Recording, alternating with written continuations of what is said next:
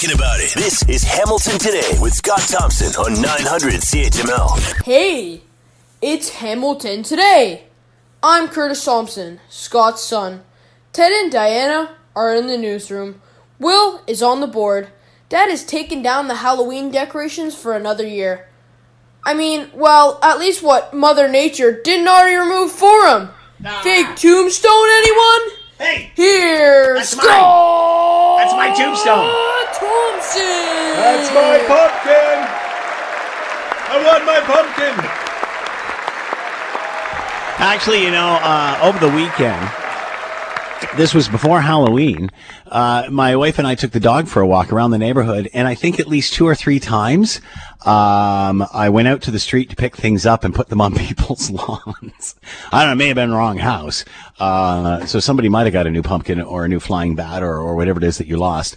But yeah, we were just out walking the dog. It's like, I don't think that's supposed to be there. It's supposed to be over there. And then there's stuff out in the road, whatever. I was lucky I didn't get hit. Good afternoon. It is 3:09. And what's with the wet snow? Good afternoon. It's 3:09. It's Hamilton Today. I'm Scott Thompson. Will Erskine on the board, Ted Michaels and Diana Weeks in the newsroom. And we'll pick the song today appropriately, I guess, suppose.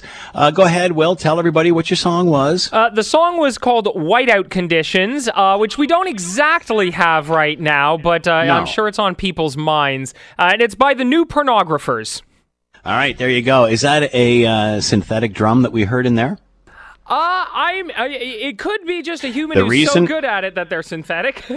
The reason that I say that, I was watching a Netflix documentary. I love the Netflix docs, and it's called Count Me In, and it's about great drummers and various bands from the Beatles all the way up to the present day. And it goes through the 80s and talks about the synthetic drum and how it changed the opinion of the drummer. And the drummer at one point thought it was going to be replaced. And of course, that's not the case. But anyway, that's what made me think of that. Good choice. And it fits for today, Will. And of course, Will and the rest of the gang will be joining us around the big round table coming up after the 4:30 news. You want to hang around for that. Feel free to jump into the fun. Send us a note, Scott Thompson at 900CHML.com. The phone lines are always open.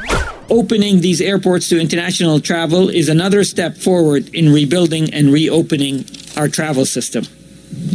I'm pleased that increased vaccination levels have allowed us to safely reopen these additional Canadian airports to international passenger flights. That's a transportation minister announcing that international air travel returning to more regional airports. Obviously, those flights restricted for most of the year as part of COVID-19 control and a global pandemic. Victoria, St. John's, Abbotsford, Kelowna, Saskatoon, Regina, Waterloo, and the Hammer will all now be fully open as far as international travel, or certainly moving towards that. I shouldn't jump ahead of myself here. Obviously, the Hammer already a central hub of cargo in the country. And as we all know, what happened during the pandemic and people were ordering things, places like John C. Munro, Hamilton International Airport were busy as stink. And now you add this to it. It's good to see life is slowly returning to whatever the new normal is. Let's bring in Dina Carlucci, Director of Business Development and Customer Experience, John C. Munro, Hamilton International Airport, with us now. Dina, thanks for the time. I hope you're well. Thanks, Scott. Good to hear from you. Hope you're well as well. So, yes, thanks. So, give us what's it been like through this pandemic at Hamilton International Airport? Obviously, a massive cargo hub, so busy. But how has life been different for you?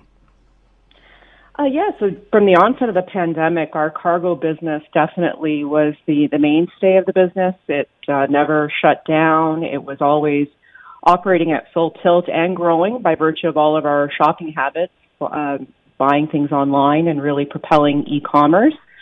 Side by side with that, though, on our passenger side of the business, we never shut down. We definitely continue to have a domestic operation for essential travel reasons.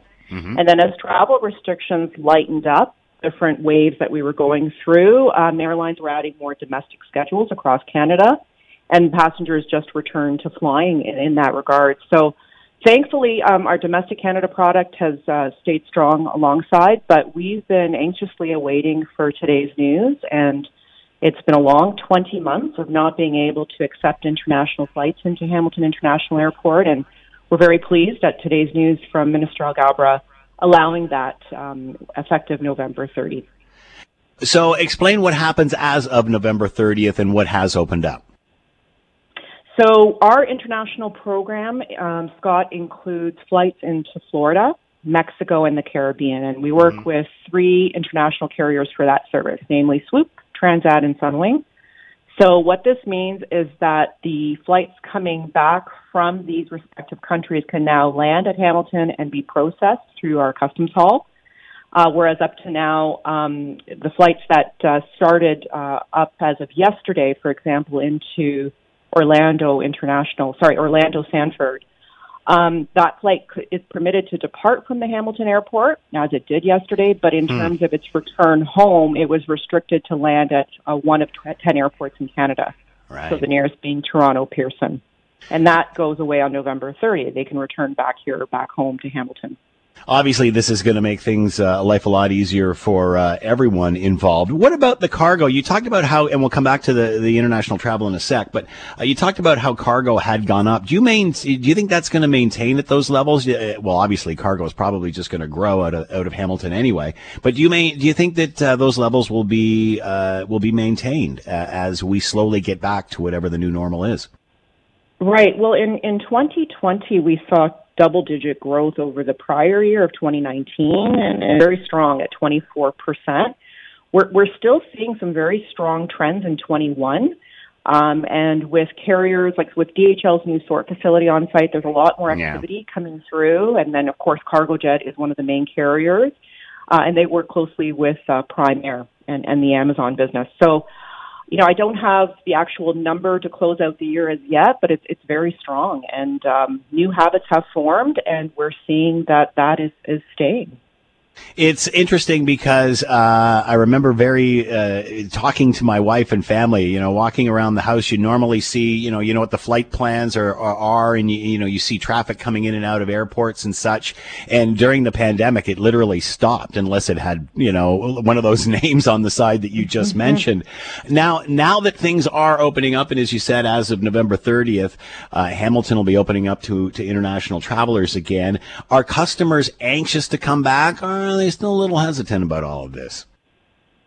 From what we're seeing, there's quite a bit of pent-up demand and people trying to resume life, right? And getting back to the things that we once enjoyed, and that includes travel. So I would say the advanced booking curve looks strong for most of these airlines. I think they're in for a good season. And I think with Transport Canada's regulations mandating vaccines, there's a grace period in effect as we speak, but as of last Saturday, October 30, Transport Canada requires any passenger departing a Canadian airport to prove their vaccination status. And then for a period of about a month until November 30 as well, you can produce a negative PCR test in lieu of vaccine proof, just as a grace period mechanism to get us there.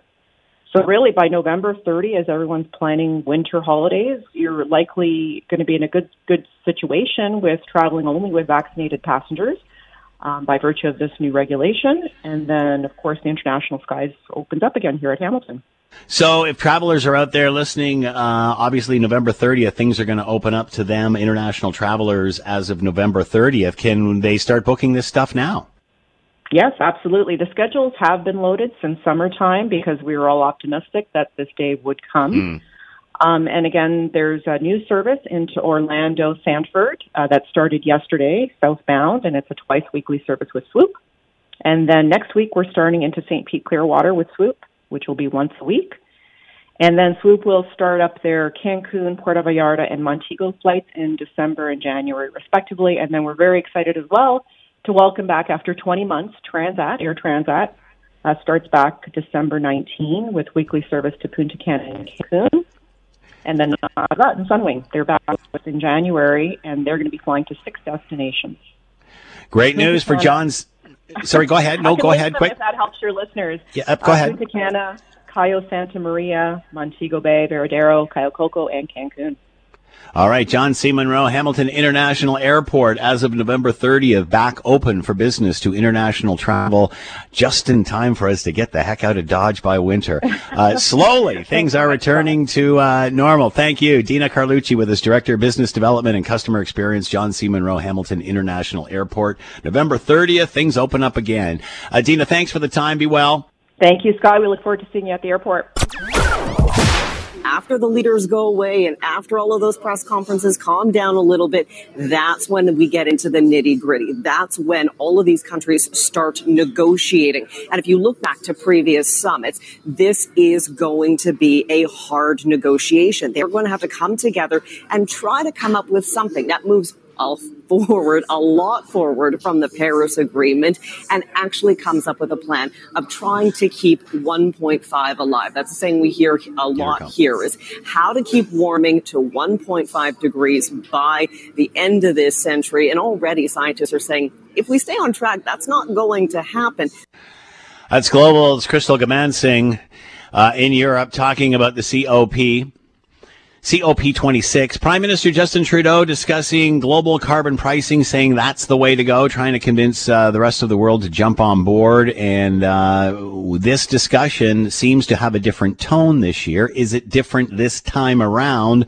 And how do you balance all of this? The politics, the progress, and where does industry fit in all of this? And how do they contribute to the solution? Let's bring in Jessica Green, Professor of Political Science, the School of the Environment at the University of Toronto, and with us now. Jessica, thank you for the time. I hope you're well. Thank you. Thanks for having me. Jessica, I've asked this of many people in your scenario, in your situation, and I'm sure there isn't really any right answer, and I know it's a global problem, and it's not as simple as what I'm about to say, but it seems whenever we hear about this that there's more interest, there's more necessity, there's more need, there's more anxiety about all of this. More and more people are understanding what it is all about and what climate change is all about and the need to move forward on this.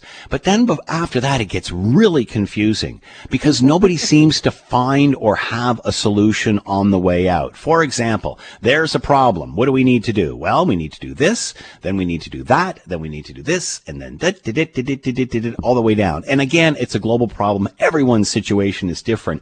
But, I keep hearing out of this conference, coal. So why don't we start there? And everybody work towards bringing that down. And I know for some parts of the world that's harder than others. But it seems that it's like we've got to kill everything as opposed to finding the solution for the biggest problem, which is coal. And I guess my point here is, should we not be focusing on one thing and then applying to that, whether it's a cleaner solution, whether it's another fossil fuel like natural gas or something like a wind turbine? We don't seem to be having that discussion about what we do next. Yeah, well, thanks for having me. And you're right that we have made it very complicated. But in fact, it's quite simple if you think about it. We need to get rid of fossil fuels as quickly as possible, all fossil fuels. The dirtiest one should come first. And so, yes, I agree with you. We got to get rid of coal. But we have to phase out fossil fuels across the world. And indeed, if we're going to get to 1.5, projections suggest that we need to peak in the next 5 years. Global carbon emissions need to peak in the next 5 years. So what does that mean in terms of practice? Well, basically, I think it means that governments need to actually put their money where their mouth is. We've seen over the last 2 days lots of governments making lots of promises about what they're going to do, Justin Trudeau included.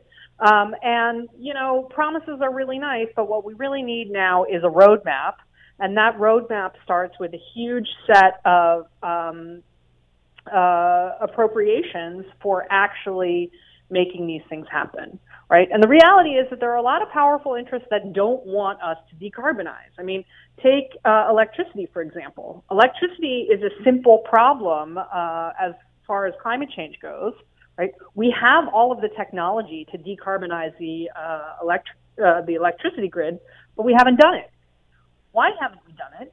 It's because there are a lot of people whose livelihoods and are wrapped up in the fossil fuel industry. So we need to take care of those people, and governments need to take a stand with their voters and say, look, this is what we need to do right now. It is much cheaper for us to invest in decarbonization in the present than dealing with the catastrophic effects of climate change in the very near future. So where can we make the biggest dent? The Prime Minister was selling a global price on carbon. That was what he was featuring during this summit. Where can we make the biggest dent? Yeah, I am a skeptic of carbon pricing. I've done the research, and it shows that carbon pricing doesn't make a huge dent in carbon emissions, usually in best case scenario 1 to 2% per year. And what it does do is it makes a lot of voters really angry because they have to pay more for energy. And is this not used to fill government coffers if it's not solving the problem? Well, it can be used to, it is, look, the government needs to raise revenue. There's no doubt about that. Yeah, so I don't think they're making money off of this proposition. But what we need to be doing is investing in basically a just transition. And that means guaranteeing people that they will have an income and a livelihood after we close the tar sands and after we start, shutting down the fossil fuel industry, particularly in Alberta. And so what it means is the government has to invest. It has to invest in a jobs guarantee. It has to invest in public transportation. And what we've done so far is we've basically said, if we're going to solve climate change, everybody has to deal with less. You have to make do with less. And the reality is that we can and should imagine a world where you can have more. It's just going to be different, right? And that's going to require a couple of things. It's going to require the government making these investments in decarbonizing and supporting households, middle-class households, through the transition of those increased costs. And it's going to require a redistribution of wealth. Full stop. One of the biggest things that we can do for climate change right now is raise the corporate minimum tax and close the tax haven loopholes so that wealthy corporations and wealthy individuals pay their fair share.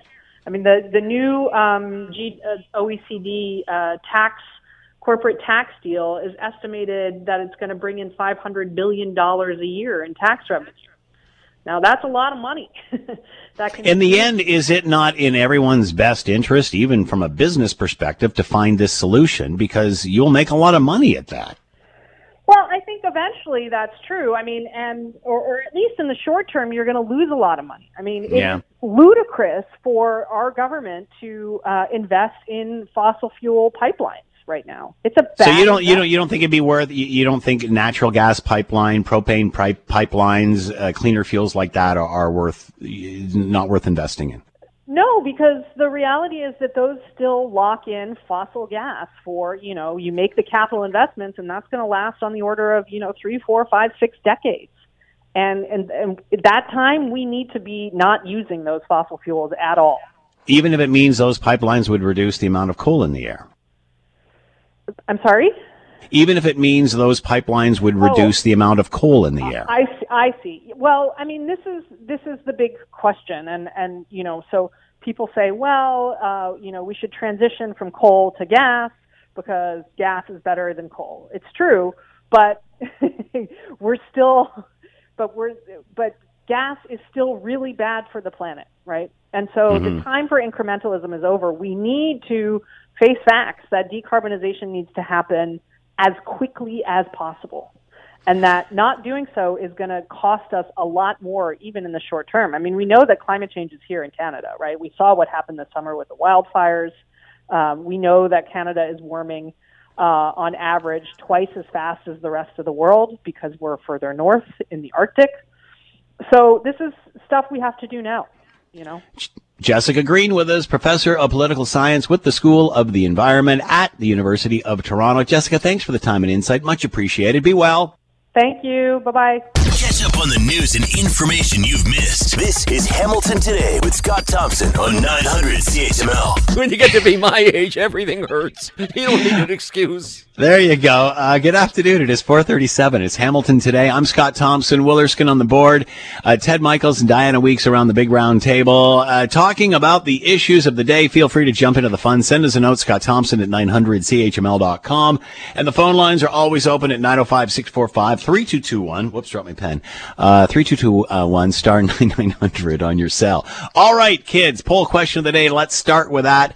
COVID-19 vaccine. Should it be mandatory for kids in school? I got kids, and they have to have a certain amount of vaccine accreditation before they can get into school. But as always, and as everything, there are kids that for some reason can't take it and are exempt from it, whether it's medical reasons or religious reasons or this, that, or the other.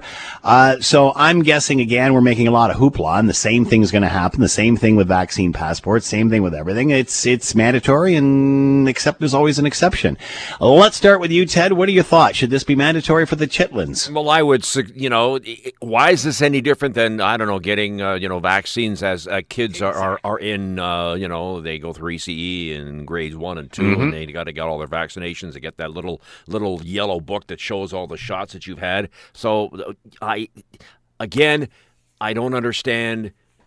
If a child has a problem and has, there's an allergy to it or can't take it, fine. But otherwise, I really don't think that there should be any issue from anybody. It's there. It's for their safety. And again, I'll say this again, double thing there. Your rights generally do not supersede that of the government. If the government says you need to do this, then, you can't sit there and say, well, no. And I think what you'll see happen here is that as Health Canada approves more and there's more and more study being done on this, you're eventually going to see that. But again, it's still billed as an emergency distribution drug at this point. Once it goes through jumps through all the hoops that it has to with the Center for Disease Control or Health Canada, I'm sure that's exactly what'll happen. But again, this makes for great fodder from the opposition. Diana, what are your thoughts? Any different than a measles vaccination here? No, and correct me if I'm wrong, I don't have kids, but do they still need that yellow card that like we had when we were kids? Because there's mixed. Yeah, they've moved on from that, I think. So you don't need that anymore. You still have record of it, but whether it's still that yellow card, I think there's a digitized version of it. Get into a school nowadays, you need to have your measles, rubella, chickenpox. Absolutely. Now, if like any vaccination, you decide that for whatever reason, whether it's health reasons, you can get an exemption. There are kids in the schools that are not fully vaccinated, and just like there is for, I guess, COVID-19, it's the same thing for all the rest. So I'm guessing once it finishes clearing the hurdles for the testing or for the testing and all the research that they've done, that eventually in a year from now it will be added to the list. But it's still, I think, categorized as an emergency vaccination at this time. Well, I don't know if you watch the show You. Are you watching You right now? No. No? Are you, Ted? No, I don't think Ted's watching You. No. Are you, Will? You watching You? I'm living You. No. Okay, so I'm going to just put a preface on here. Spoiler alert, if you listen to You and you're not past episode 3, don't listen. So there's one of the episodes is the little baby gets infected with measles and gets very, very ill because one of the students in the class isn't vaccinated. Yeah. And I won't tell you what happens at the end of the episode. Ooh, but there you go. Yeah. Victoria Pedretti, who plays one of the main characters, doesn't like that very much. And that's all I'm going to say. And people that watch You can take their own conclusions. But I think it's very important for that to happen so that this doesn't happen. Other kids shouldn't have to pay the price. And we've been through this, 100 years ago with other plagues and what have you. We've already seen what the results of a great vaccination program is. And they've said that because of COVID-19 and just the disruptions, it has slowed down the vaccination for all those other things that kids normally get in school, which they have to make up for. Everyone vaccinated, Will? Are you in on that?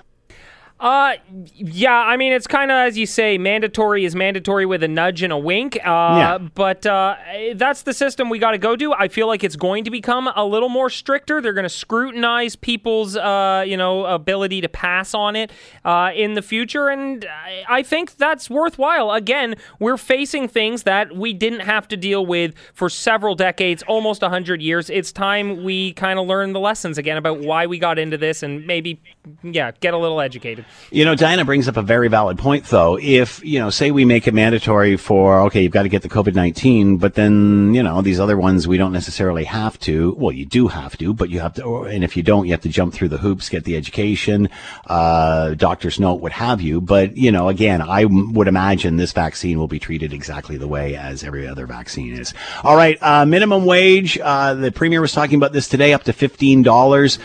This is a very, very contentious issue, depending on what side you are on. And the question I keep coming back to is this what the minimum wage was designed to be? Because the majority of the people who are on minimum wage are younger people who are, in school, what have you. And then, of course, there's the person that's got 2 or 3 jobs trying to make a living at it. So should that person be paid the same person as a kid who's just off the street and looking at their first job? So I'm not sure. Was the minimum wage, is it designed to live on, Ted?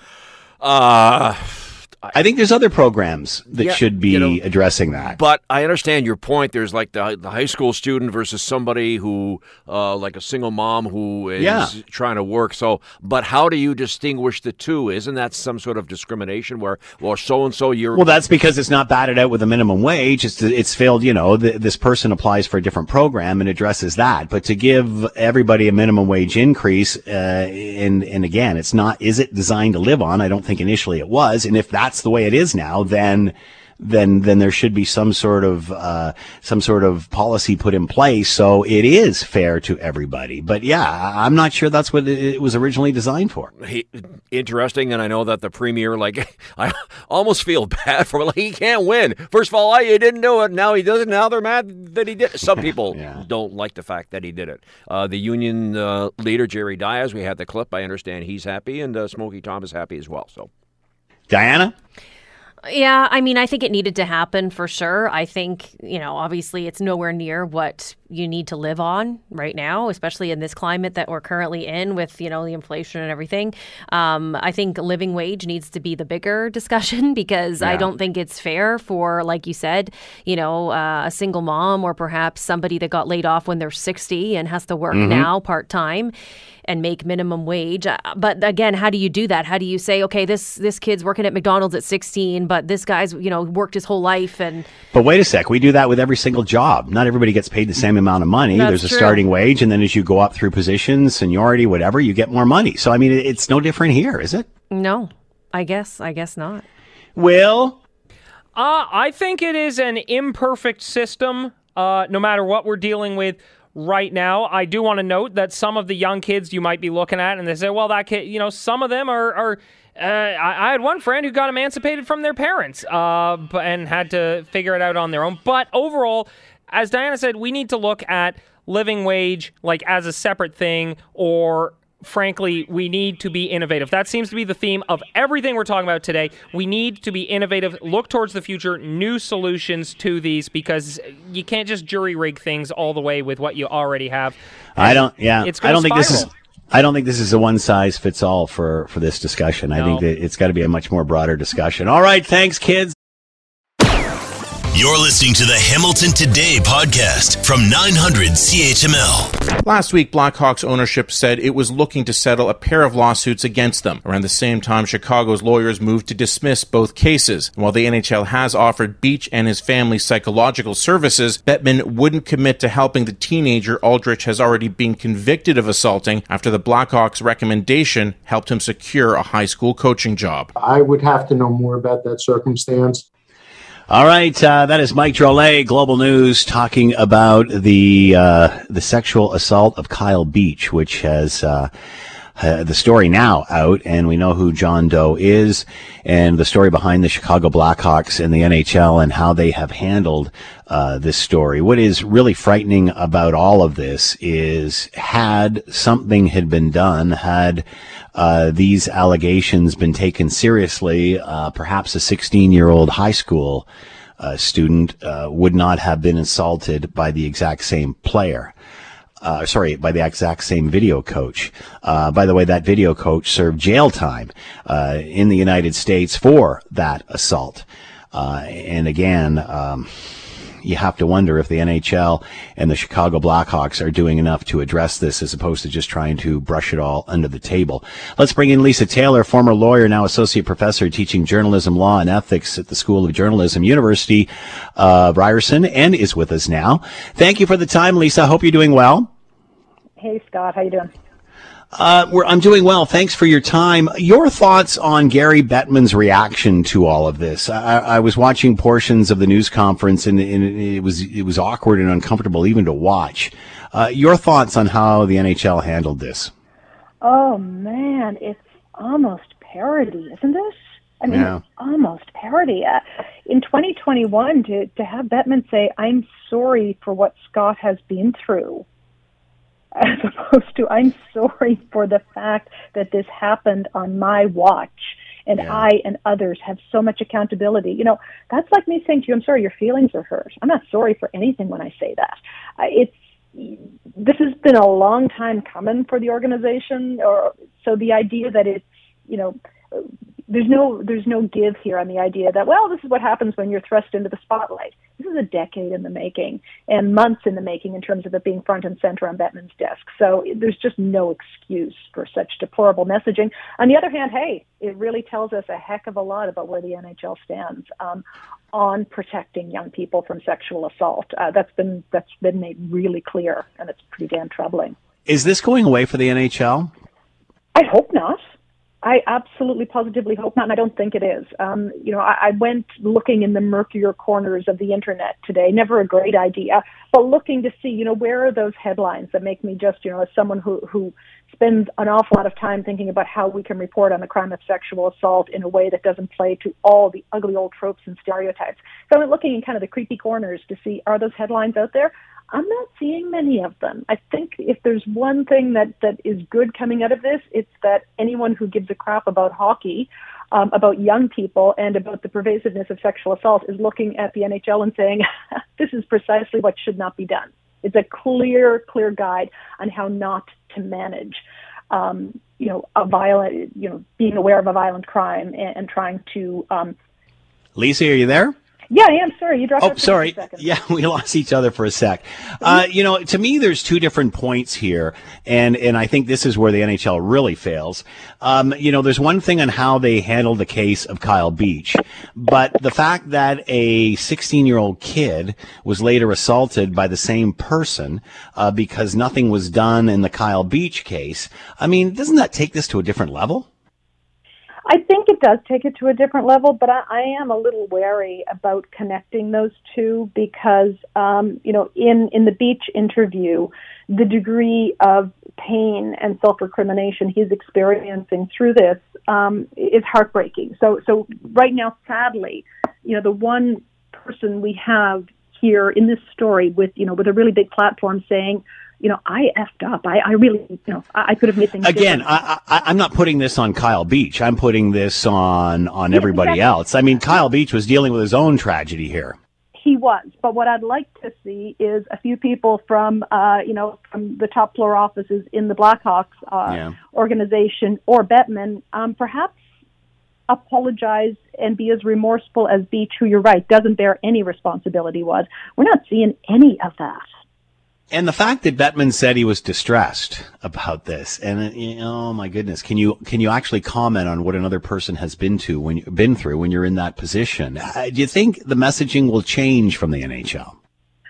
It can't get any coarser than it is, so it's got nowhere to go but up. But I hope that we remember. I hope that there are long memories around this, and you know, and not, you know, it's very easy to talk about about leadership within the Blackhawks, leadership within the NHL, but also you have to think about who was in that locker room at the same time as Kyle Beach. I mean, we know that it was an open secret, and we need young people going off to highly competitive environments to understand that if you see something, say something, and to look out for the people around you, as opposed to just kind of having a wink and a nod about the fact that a violent crime was perpetrated virtually in front of you and nobody did anything.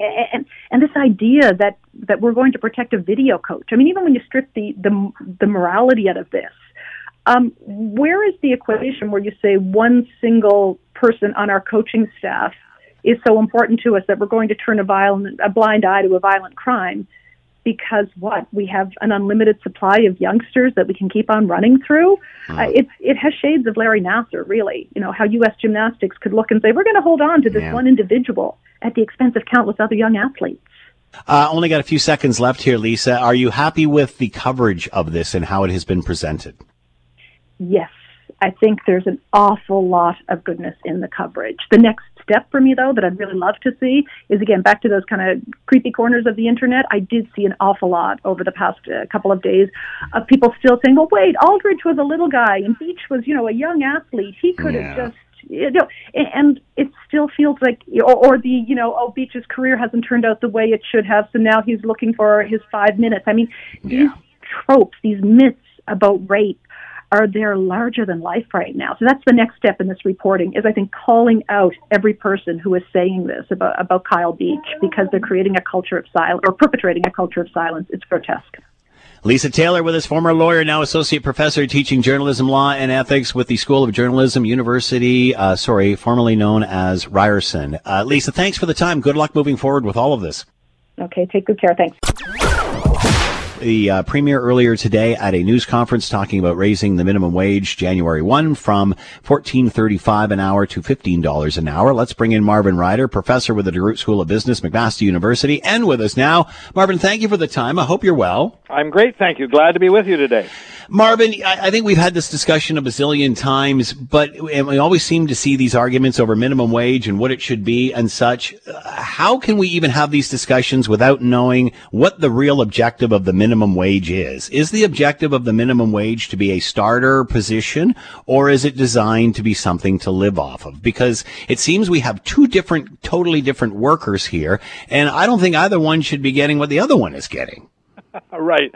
Well, if you don't mind, let me just turn your question ever so slightly. I think the first thing is, since it's the government who chooses what the minimum wage is, what are they trying to accomplish by this?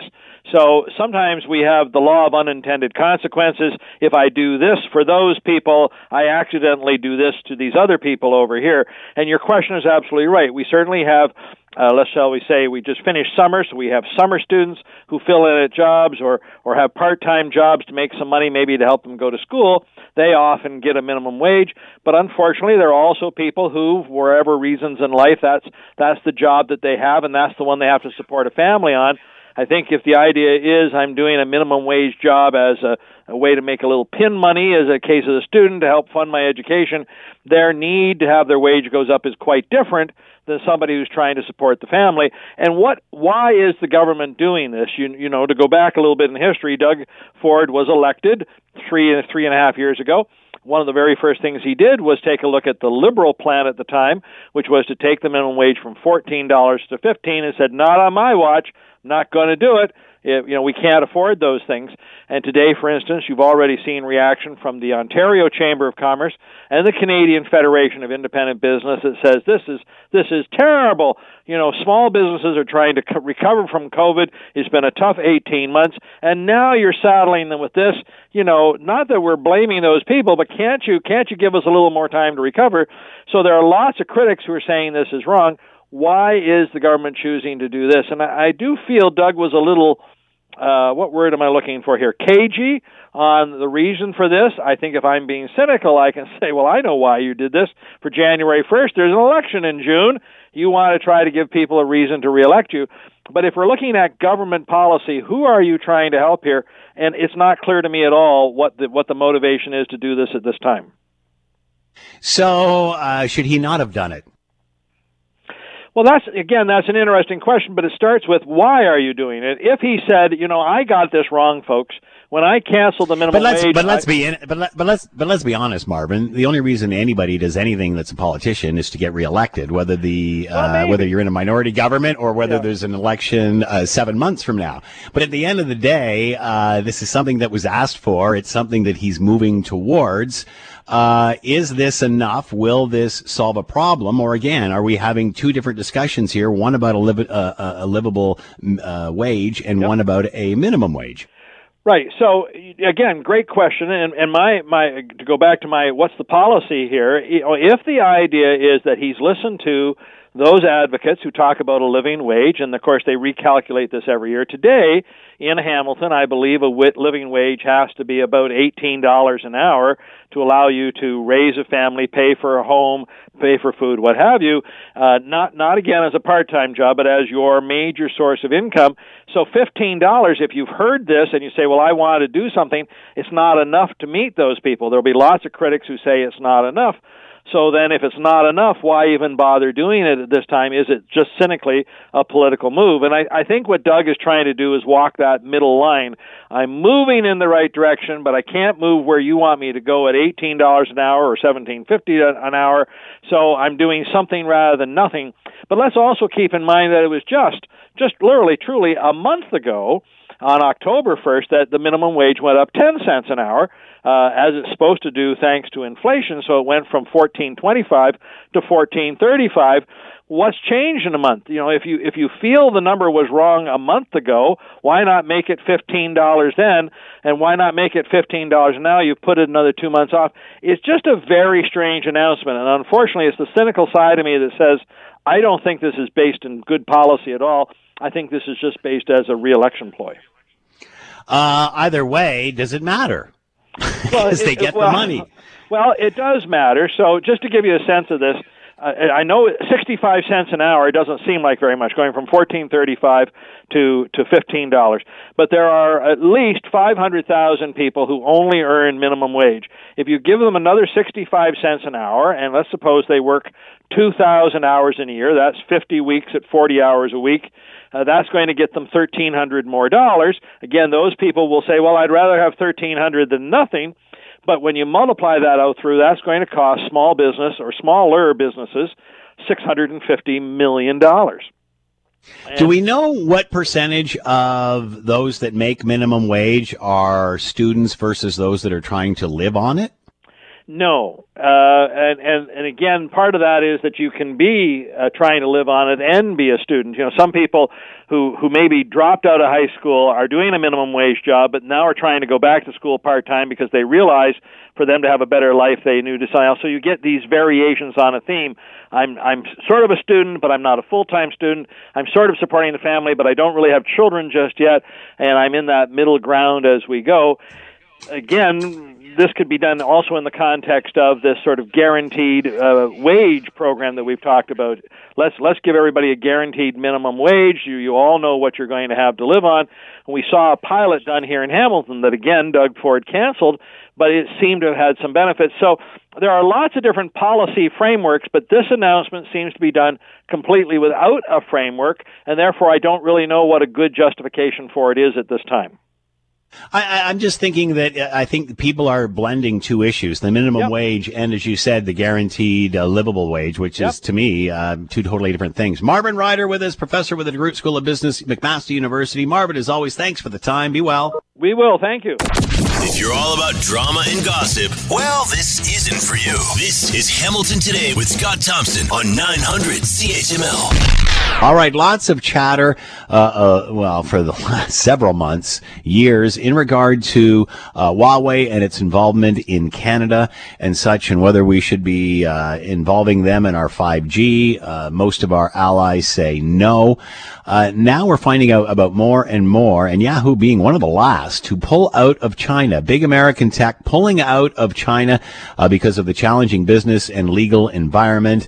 They're just getting squeezed more and more, and now have just decided to pull the plug. LinkedIn, other services like that have already done so. Let's bring in Gordon Holden, Director of the China Institute and Professor of Political Science, University of Alberta, with us now. Gordon, thank you for the time. I hope you're well. I'm well. Thank you, Scott. So why are our tech giants pulling out of China? All this discussion going on while we're debating in Canada whether to have Huawei as part of our 5G. So what's the latest from Yahoo? Well, I think for Yahoo, they are a company that actually got into trouble a time ago in the United States because they passed over confidential details about the accounts of a couple of Chinese dissidents who were then arrested. So they had that as a black eye. And I think that they risked further damage to their image if they were to comply with a new law which took effect yesterday called the Personal Information Protection Law. But there are some dimensions in there about safeguarding information and allowing China access to their servers that were problematic for the couple of companies that are still remaining in that high-tech sector, particularly LinkedIn is gone, Yahoo's gone. Google looked at the China market back in 2020, talked about coming back in, and then took a pass. So we're not expanding, the West is not expanding their influence, tech influence in China. Our companies are pulling out, yet they're trying to flourish here. Talk a little bit about the imbalance. Well, I think there is still an element of imbalance. Certainly that would include Huawei, which is active in a lot of countries, mainly in the third world, but also in many companies. There has been, within that U.S.-China, West and China rivalry, the rivalry is most intense in the area of high technology and particularly IT. So China shuts out Western social media companies because they won't comply with Chinese rules. It basically means make it very open, transparent to the Chinese government. In Canada, we have not a lot of Chinese social media activity, but a lot of people who are Asians often use Weibo or one of the other Chinese social platforms. Huawei is that big exception, and I suppose we're all waiting for a decision. So does this change the discussion? Considering what's happening with our tech there, does that change the discussion about allowing Huawei here? Does one influence the other? Well, one would have to think that the people who are making decisions would have a look at what's happening on the China side. Now, I must emphasize, American companies are rushing into China. They spent more money, they put more investment money into China last year, 2020, than they did in previous years, several years. So it's not all of the corporate community that's staying away from China or shut out. But in terms of Huawei, in my opinion, what's happened is that the lack of a decision from government has led the telecoms to choose other platforms. Basically, Nokia and Ericsson are the only other big games in town. So they've already sailed their ships. It's too late for Huawei to get into the 5G. But I think Huawei would still like to not get that black hat label of having been seen negatively by the Canadian government. So for that reason, I think they're still hanging in, hoping that there'll be no negative decision. My guess is this can't be put off forever. Presumably in the next few weeks or months, that decision must come out. But the actual 5G decision, that's been taken by the telecoms themselves, who read the tea leaves and saw there was going to be no point waiting for a green light for Huawei on 5G. So obviously when that happens and tech makes, the big business makes the decision for government, does that put the Prime Minister in a more comfortable position? Well, I think it helped them put off the decision. The case could be made that while the two Michaels are still in detention, you didn't want to pile on a bunch of negativity on the relationship. Right. That's gone now. They're out. So that's not an excuse. So at this point, I think clarity is probably needed. And I can't imagine the Huawei being approved for 5G. It's either going to be Huawei not allowed to operate in any telecom systems or some kind of system whereby they can still keep their equipment where it is now, quite frankly, in in simpler 3G, 4G, and some other applications, but shut out of 5G. It's impossible to imagine the government saying, welcome into 5G. I can't imagine that happening. You're talking about the black hat. Is the black hat not already there with the UK and the US already making these decisions? And we always hear that Canada is such a small player in all of this. What do they care what Canada thinks? Well, I think each one matters. They do some business here. They have done some business here. They do most of their business, as I mentioned, in third world countries, Eastern Europe, Asia, Africa, Latin America, etc. But I think they don't like a lot of negativity, and they've been under a lot of pressure because they're now having difficulty accessing. They can't get the most advanced chips from the United States any longer. So that's slowed down their phone business. They've had to drop some applications from their phones. So the West can still do them damage reputationally or practically in terms of access to key chips. They're trying, of course, to get to the point that China's trying to get to the point where they don't need those. They'd be self-sufficient, but they're a long ways from that yet. Does China not want these foreign tech companies to invest there? I think they do because they make doing business easier, both for foreign companies and for Chinese companies in China. But they want these firms to, like Google, Facebook, etc., do it on Chinese terms, which would mean accepting a heavy hand of censorship. That's not going to happen. So is this a significant thing that has happened? Once we have Yahoo, there's not many left. How significant is this? Or is this just another day for business relations between the two? I think it is significant because of the passage of that law, which was passed in August and came into effect yesterday. So that then puts in presumably a semi-permanent barrier for other new entrants. Of course, new tech firms, social media firms come up every day, right? Or every month, it seems. I can't keep track myself. But this will mean that there is, in effect, a barrier for most Western companies that will not want to accept Chinese terms of operating in the social media sphere.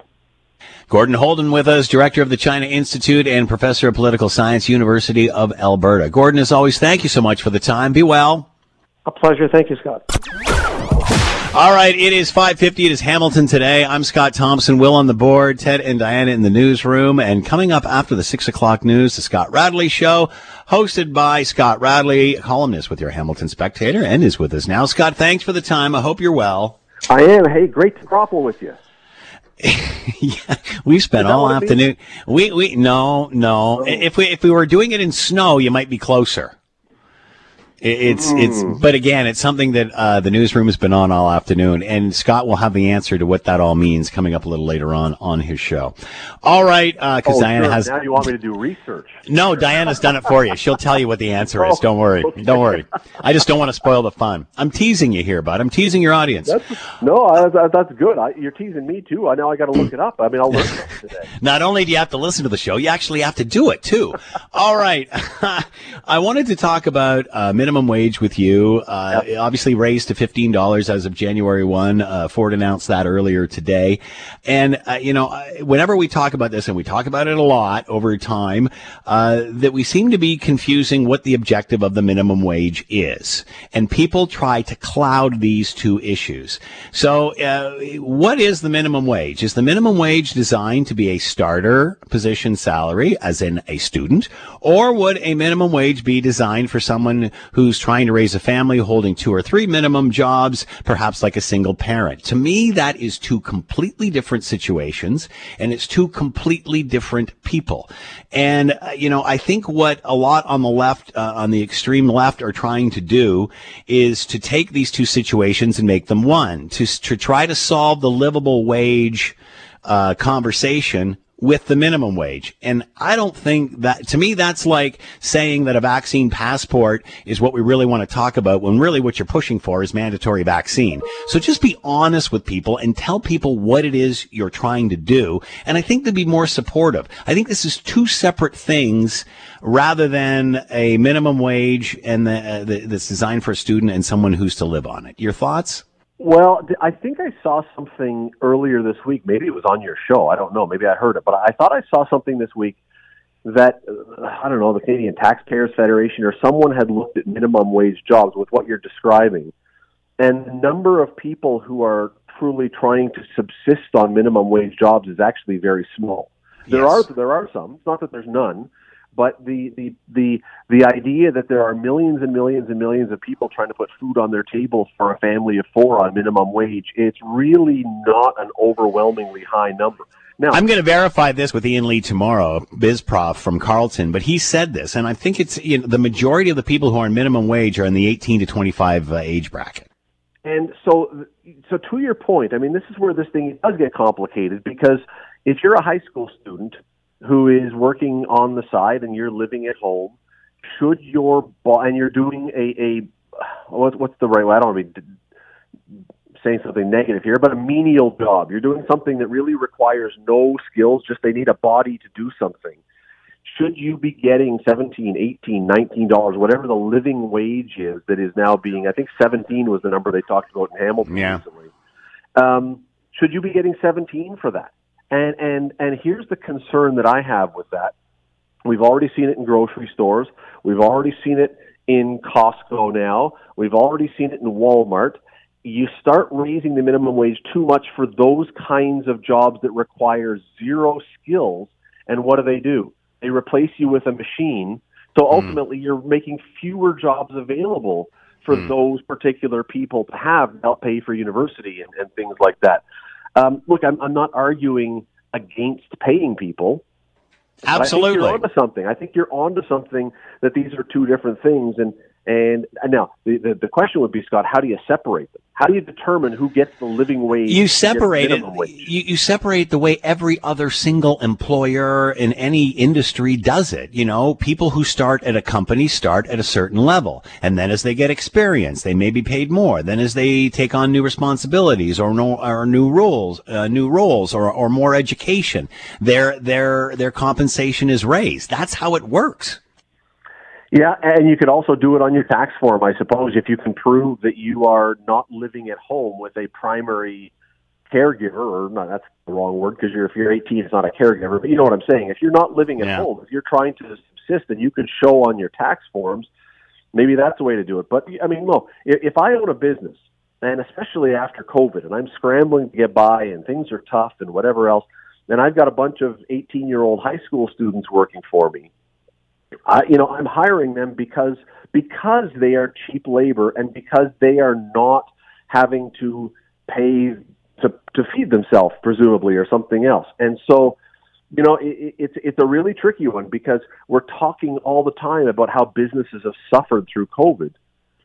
And, we've got inflation going up. And that's going to cost businesses more and people more. And we've got all these things happening. And now we're saying, to everybody, all the minimum wage jobs, you have to pay more. Maybe this will be the magical elixir. Maybe this will bring us out. Maybe this will be, and this is sort of, I think, what the idea is, this will put more money in everyone's pocket, so we'll spend more and the economy will boom. Again, at the end, sorry, go ahead. No, or it's inflation, which could also be the possibility here. Again, I think this is two completely different discussions, and I think there's a political movement on the extreme left that are trying to combine the two without really telling everybody what it's about. And again, I liken it to, hey, let's bring in a vaccine passport. Well, that sounds like a good idea. We'll make it more efficient, whatever. Well, yeah, it's really not about that. It's about making it mandatory. And again, I'm all for vaccination, and they should be mandatory. But again, I think if politicians or special interest would tell both sides of the story, I think they'd have a little better time selling all of this, as opposed to just say, well, this person, they can't make it on their minimum wage. Well, that's not what it was designed to be. No. And I know we're out of time, but, and you said on the left, except that here's Doug Ford raising the minimum wage. So now it's not, you can't really. No. What we have determined today is Doug Ford is neither a conservative, a liberal, or an NDP. And he said as much himself, which is, why he's doing okay. And perhaps some of the other leaders should listen to them and come to the center instead of being in the extremes. Scott Radley is coming up next, host of the Scott Radley Show. Scott, thanks for the time. Grapple, by the way. Studying Grapple. I'm going to study it right now. And you will have the answer moments from now on the Scott Radley Show. Thank you, Scott. See ya. Thanks for listening to the Hamilton Today podcast. You can listen to the show live weekday afternoons from 3 to 6 on 900 CHML and online at 900CHML.com. And that's a wrap. Thanks for listening. Thanks to Will and Diana and Ted for contributing. As always with Hamilton Today, we leave it to you, the good CHML listener, to have the last word. But these people have been on shutdowns 2 or 3 times throughout the last couple of years. Some of these businesses have gone out to borrow money to do what? To even be able to pay the people they're in with them. And will they hire anybody more? Nighty night.